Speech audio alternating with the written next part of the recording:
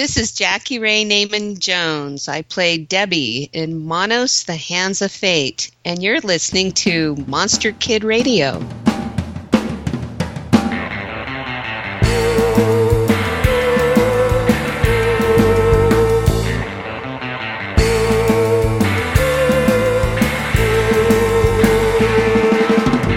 That's right, ladies and gentlemen, boys and girls, we've got Jackie Ray Naaman Jones from the 1966 classic film, Manos, The Hands of Fate, on this episode of Monster Kid Radio. This is episode 40, and I am Derek M. Cook, your producer and host. Now, the music that you're hearing right now is from the band Wave Sauce. It's the song Black Cat Strut. You can find out more about the band over at their website, wavesauce.com. You can find that over in the show notes at monsterkidradio.net, where we have all of our information, including our email address, which is monsterkidradio@gmail.com, and our voicemail line at 503-479-5MKR. There's also a link to our Facebook group, which is where I recently got some feedback, which I'll be going over at the end of the show. I'm really excited. Jackie was an amazing guest to have here on Monster Kid Radio. I really enjoyed speaking with her. And I am going to include in the show notes links to all of her websites and that sort of thing. But just so you know, you can find it at debbiesmanos.blogspot.com. From here, you can get a link to her Etsy store where she's selling all of her artwork, as well as just other cool stuff. Now, not in part 1, but in part 2, I'm going to reference something that she recently posted on her website. So you might want to go and, well, consider it homework. Go get caught up a little bit and, well, come back for part 2 of our interview when we reference some of those things. This is part 1. We're going to talk a little bit about her background, how she got involved with Manos, that sort of thing, and kind of the journey that she went through as a child actress in this movie that holds a certain distinction in classic monster moviedom. Like I said, we also have a tiny bit of feedback that we're going to get to at the very end of the show, and then I've got a special announcement. Well, a continuing special announcement about the event that I'm doing tomorrow night here in Tigard, Oregon. It's in the Portland, Oregon area at the Joy Cinema. I'm hosting the Pacific Northwest theatrical premiere of Christopher R. Mims' 2013 film, The Giant Spider. I'll talk a little bit more about that after part 1 of the interview, right after this. It's 1966. The space race is on. The Cold War is heating up, and giant monsters are destroying Japan. Dai Kaiju Attack, the serialized giant monster story. Presented free every week on daikaijuattack.com and sdsullivan.com. Become a member of the Dai Kaiju Attack group on Facebook. Join the action today.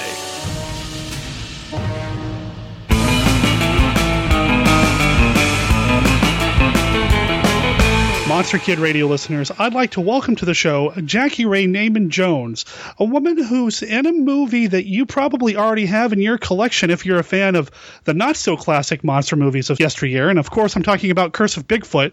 No, I mean, I'm talking about Manos, The Hands of Fate. Jackie, welcome to the show. Thank you. Thank you. You threw me there. Yeah, I actually just watched Curse of Bigfoot this morning in preparation of our chat because I knew you were in it somewhere. Did you find me?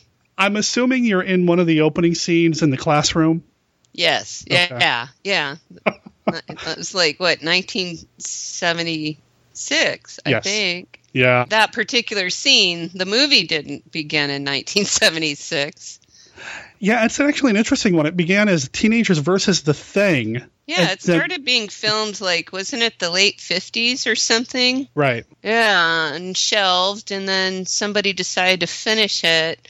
And my theater teacher, my drama teacher in high school, was friends with somebody who was doing that. And our drama class was chosen, so we came in on a Saturday and sat in the classroom and did that scene. Wow. So it really left an impact on your film career and on... Oh, man. Well, apparently I've been cursed. You know, the hands of fate have cursed me. It can be a sequel or a versus kind of film. There we go. Absolutely would be unwatchable. No, Curse of Bigfoot is way worse than Manos. I mean, I I don't know that I've ever watched it all the way through. I don't think I could. I think Manos actually gets a bad rap. I actually, in a weird way, enjoy the movie even without the assistance of Mystery Science Theater 3000. It's an interesting film, and of course, that's what you're most known for and why we wanted to have you on Monster Kid Radio to talk about the movie and your memories and your experiences with it. Thank you. Well, it's interesting with the restoration. When that idea came up, people would kind of look askance and say, well, if you're restoring it and making it look better, then what's that going to do to its status as the worst movie ever made? And the truth is, I don't know how to say it, but it makes it makes it easier to watch. It does not make it a better movie. It just makes all the things that the fans seem to love so much about it better. You're able to see things you could never see before, like the can of lighter fluid left in the scene when my dad's lighting Torgo's hand on fire. Or when my dad's walking and holding up the robe so as not to trip on it, and you can see his rolled up jeans underneath. These are things that were not visible in the muddy version, in the MST version. And the restoration, there was a Kickstarter project for that. I was involved in that. And they're still working on making that happen. That's going to be happening or coming out. I'm hoping sometime next year. Is that what I heard? The restoration? Yeah. Well, it's already showing in theaters. There's screenings. Mm-hmm. I was able to go to Seattle in August to a screening at the Uptown Theater that was sponsored by the Seattle Independent Film Festival, and it was just great. I got to see my name in lights on the marquee. That was awesome. Did a Q&A. They were just so gracious up there. But the restoration has been screening in different places. It's been in Pennsylvania. It'll be in Chicago at the Music Box, I believe, on the 24th, next week. I've heard it's even going, I think it's Denmark, or I don't know. It's getting out there. But Synopsis is the distributor. And from what I understand from Ben Solovey, who's doing the restoration, that it's in their court now. They have everything to distribute it. And so I would suggest that the fans contact Synopsis and say, come on, we're waiting. We want our DVD. That's Synapse, isn't it? Is it Synapse Films? Synapse, yeah, okay. And I'll make sure there's links to their website as well as the Manos and HD website in the show notes of this episode so you guys can find it and just kind of follow along and see what's going on with the latest. I'm still waiting for my Blu-ray. I can't wait to watch it. I haven't had a chance to see it at a screening yet. So. It's so bad. I don't know. How do you say it? It's so wonderfully bad. It's incredible to me to see it so clear, the different framing of the shots, the clarity, the color. The color's amazing. And it's really cool for me personally. My ego has helped to see that there's a little more of me in the restoration than the top of my head. I was cut off so much. Uh-huh. Now, that's what's happening with Manos now. This Manos journey began back in '66, or maybe even before that when it started production, and you were approached by your father, who played the master in the film, to be in the movie. Do you remember what went through your mind when that happened, when he said, hey, Debbie, hey, I even called you Debbie, hey, Jackie, let's be in a movie? Yeah, I do. I remember him coming home and saying to me, honey, I'm doing a movie, and we need a little girl. Would you like to be that little girl? And I remember thinking, that was scary to me. I was such a shy, introspective type of child that it just never occurred to me at 6 years old, acting. I knew my dad did that, but it never occurred to me. So I said, I don't know. And he said, well, that's okay, honey, if you don't want to. We can always get another little girl. And I thought, the 6-year-old equivalent of hell no. No other little girl's going to hang out with my daddy. Uh-huh. And so, instantly I said yes. I had no idea what it entailed, but I did know that it gave me the opportunity to be with him. And so I jumped all over that. Your father had done a lot of community theater. Had you had any experience on stage performing at all prior to this? No, not at that point. I mean, I definitely caught the acting bug from that point, and my parents enrolled me in drama school through the theater. My dad acted at the Festival Theater, and they had children's theater classes, and I met some of the best friends of my childhood through that, going to the drama classes. And I just recently found a playbill, which was very cool. It was the one and only time I was ever in a play with my father at the festival. It was the prime of Miss Jean Brodie.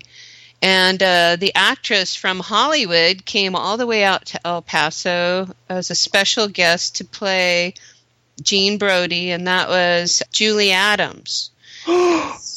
No. Yes. Just found the playbill.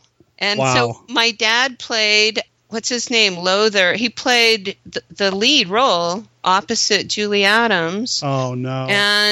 And I played one of the little schoolgirls, and I only had 2 lines in the whole play, and I screwed them up every single night. Oh, but I remember that. I remember how exciting it was for me, and I think I was like 9. It was like 2 years later. It would have been, I'll have to look at the playbill, but I think it was like 1968. Listeners of Monster Kid Radio know that I've got I'll admit it, a huge crush on Julie Adams. Oh, God, you just gasped. I know. Yeah, that was... I referred to her as my 50s girlfriend. Very cool. Well, I Wow. just noticed recently that, I don't know what film, and you would know, but I noticed that she has been in some movies that Mystery Science Theater has riffed, or at least a film. And I thought, well, there you go. There's another interesting degree of separation, Uh-huh. That's fantastic. That's amazing. Wow. Yeah, see, I should write about that. That's a whole nother thing. I mean, Julie Adams, my dad played opposite Julie Adams in the prime of Miss Jean Brodie. You said that I threw you off at the beginning. You've thrown me off here. Hold on a second. Take a breath. That's fantastic. So, yeah, there we go. Okay. So you said that you did some theater and that sort of thing, but these days you're an artist. So they're both very creative endeavors and that sort of thing. What was the transition from Manos to Jackie the artist now? My dad was always an artist, and I grew up, besides him being in theater, I spent a lot of time in his studio, and I've always been an artist, always been inspired that way. And my family, we lived in a 100-year-old adobe house that was in a constant state of remodel, walls being torn down or things being built or tiled or whatever, and my dad's sculptures being created. And I was raised in a very creative household, but also in a strange place in the middle 60s in El Paso, Texas, and we were the only white family in my neighborhood, and my parents were the only adults really in the neighborhood that were college educated. And so it just set us really aside. It was just such an interesting time to be in El Paso and for Manos to happen. All the combination of things to come together for Manos to even exist is really interesting. Oh, so I followed my dad into art and theater, and I pursued theater on through high school, and then I made a very clear decision, really, one direction or the other, and I put my heart into doing my art, which worked out probably better in the long run because I ended up making a living at it. Timing and all, I became a faux finisher. I did hand-painted clothing for like 8 years. Oh, wow. And I made a living off of that. And then I kind of fell into doing faux finish. wall treatments, stenciling, all kinds of things. I mean, it was just such an amazing career for like over 20 years. Every job was brand new, and I loved it, and I made pretty good money, and I was able to raise my children as a single mom, as an artist. Then the market crashed, 2008, and I've been struggling ever since. But now I'm doing paintings, and I'm doing my own art. I'm selling on Etsy. I'm doing shows, and it's slow, but it seems like it's really suddenly starting to happen. I'm really focused on it. But the crazy thing is I never lost my love of theater, and I've always enjoyed talking to people and being public. And so I had this opportunity to be in this play, this Manos play, and that was because of my blog. This guy in Portland was creating this play, Manos, the Hands of Fate, on stage. And he got a hold of me because he found me through my blog and said, would you like to participate in any way? And here it was 6 weeks after my youngest son moved out. And I had said all those years that when my kids grew up, I would get back into theater. And 6 weeks later, I get a call saying, would you like to be involved? So I played the voice of Debbie in this play, and my character was a doll on stage. Poetic justice. It is, because Debbie was voiced by a middle-aged woman in the original, and so this time the middle-aged woman is Debbie. How cool is that? That's very, like you said, it's poetic justice. It's the circle is now complete, I think so. Yeah, for me it is. Now, through all of this time being an artist and doing all of this non-film, non-theatrical work, was there an intentional decision on your behalf to kind of distance yourself from Manos, or has there always been a love for the film? Well, when we saw it in 1966, it's definitely worse for my parents than it was for me, it was horrible for me because I did not know my voice was going to be dubbed, and I was pretty horrified to hear that while sitting in the audience all dolled up. But I got over that. But it was one of those things. We got to see it, and then we never got to see it again. And so I grew up. I had these memories of this wonderful time with my dad, and it was a real family kind of thing. I mean, my dog was in it, and I never got to see it again, and it disappeared. I searched for it as I grew up. And then in 1993, I had one child, and I'd only been married a few years, and my dad calls me up and says, "You'll never believe what I just saw on television." I mean, I'd searched for it. My high school friends will tell you that they remember me talking about it. And then there I was, and there he was. So we were pretty excited. The way it came about was he called me, and so then I turned on Comedy Central, which is Mystery Science Theater was on Comedy Central. So I turned it on, but the program was over. I mean, he had watched in horrid fascination.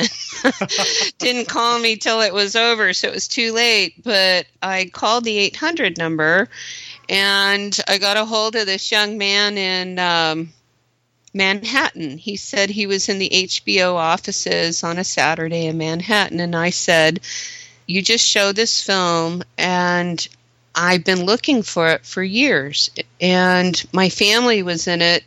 Is there any way I could get a copy?"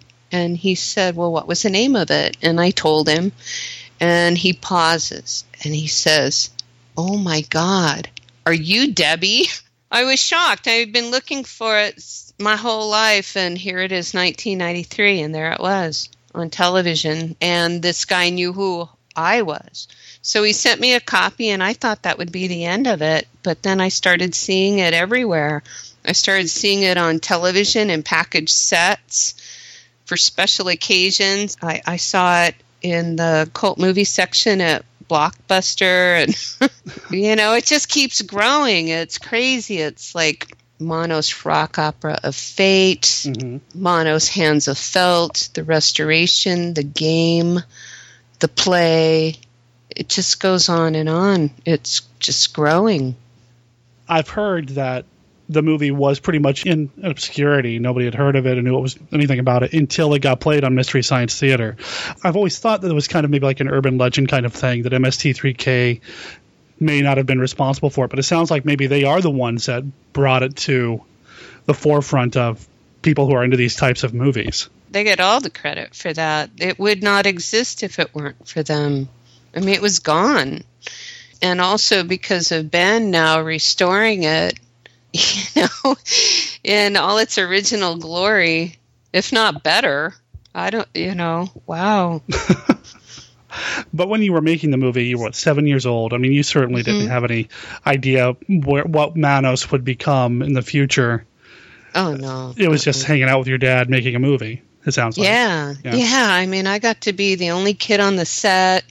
It was just an amazing time of getting that attention from the wives, all these young women, modeling students. They thought having a little girl around was like a living doll, and I was an only child at the time, so I was loving it.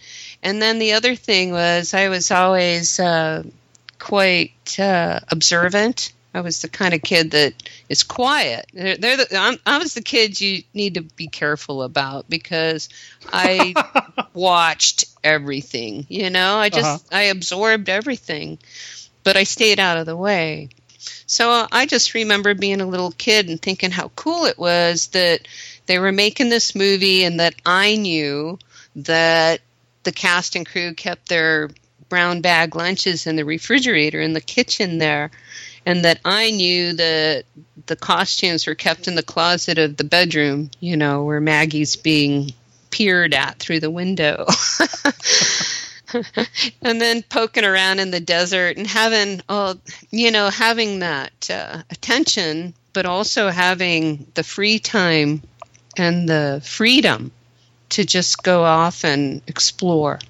Kids dream, really. Mm-hmm. Do you have a lot of memories of the director of Harold P. Warren? Some, yeah. I just remember he did not have children at the time. He didn't really know how to deal with children. And I don't know that he was so warm and fuzzy with anybody, really. Wasn't his style. But from my viewpoint, I was just kind of always felt like I was just kind of a prop, You can even see in there at one point, I think he pats me on the head. Peppy the poodle was his dog. Okay. That was his family dog, and our family dog was the Doberman, but I look at him pat me on the head like that. Or the way he picks me up in the desert like a sack of potatoes, I was more a prop to him than anything. I mean, he just didn't know how to relate to children. Was it awkward having this guy who's acting as your father, on one part of the set, and then your father, who's the villain of the piece, lurking in that black robe, which is amazing, by the way. The robe is gorgeous. Oh, yeah. In that iconic robe. Was it odd having this other guy that you're supposed to be treating as your dad, even though your dad's really over there? I mean, what was that I don't think so. And I think that was because of the way I was raised. It was like, my family, like I said, was different. And my dad was around the theater. And even at that age, every chance I got, I was in the theater. So I was really accustomed to people acting differently over here and then breaking character and drinking a soda or having a conversation with somebody. I mean, it was normal to me. My dad was always in theater since I was a baby, so I was accustomed to him rehearsing parts and being one way or the other and knowing that it was make-believe, you know.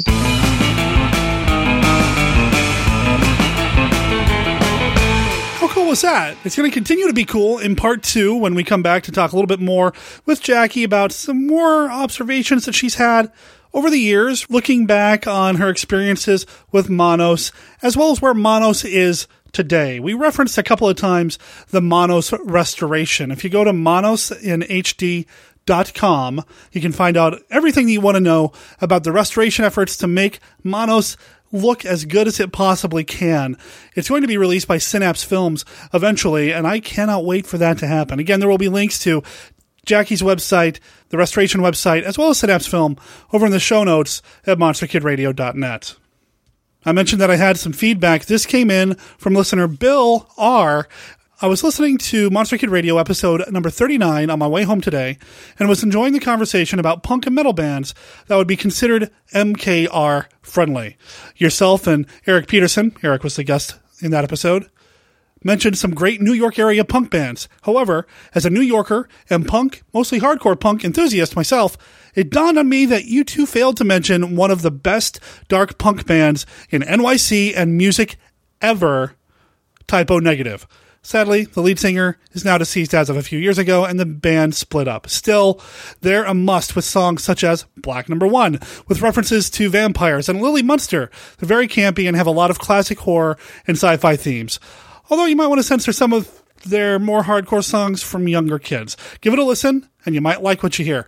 Now, what I told Bill is that I don't have a lot of experience with Typo Negative, so it does sound like something that I need to check out. I am going to start looking around to see if I can get some of their music and put it on my iPod and check it out.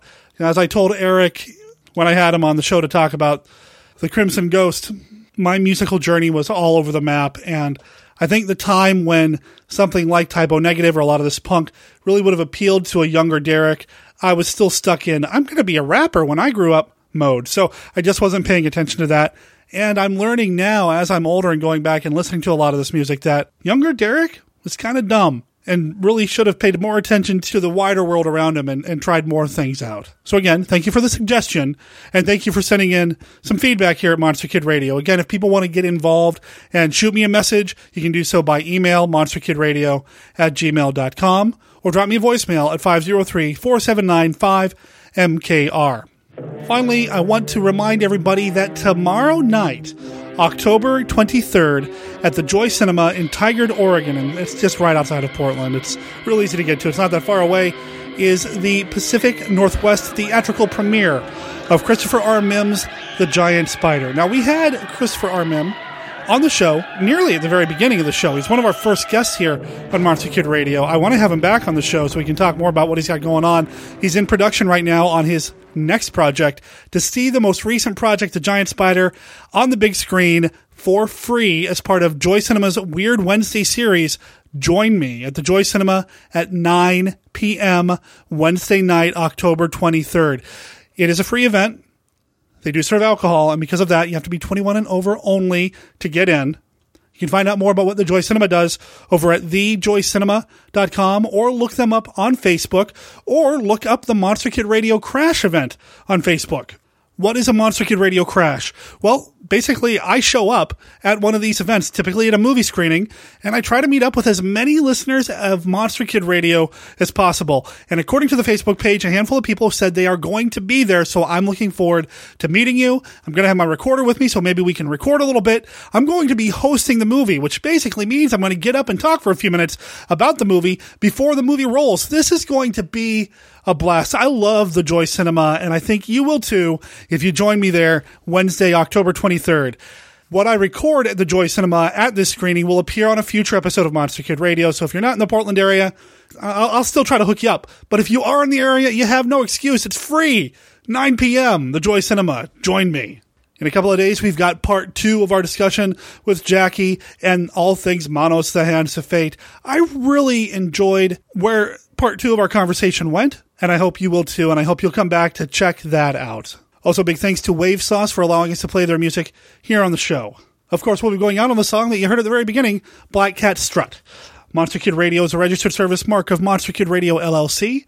All original content of Monster Kid Radio by Monster Kid Radio, LLC is licensed under a Creative Commons Attribution, Non-Commercial, No Derivations, 3.0 Unported license. Of course, that does not apply to the song Black Cat Strut. That belongs to Wave Sauce, which, as I said, appears by permission of the band. Talk to you in a couple of days.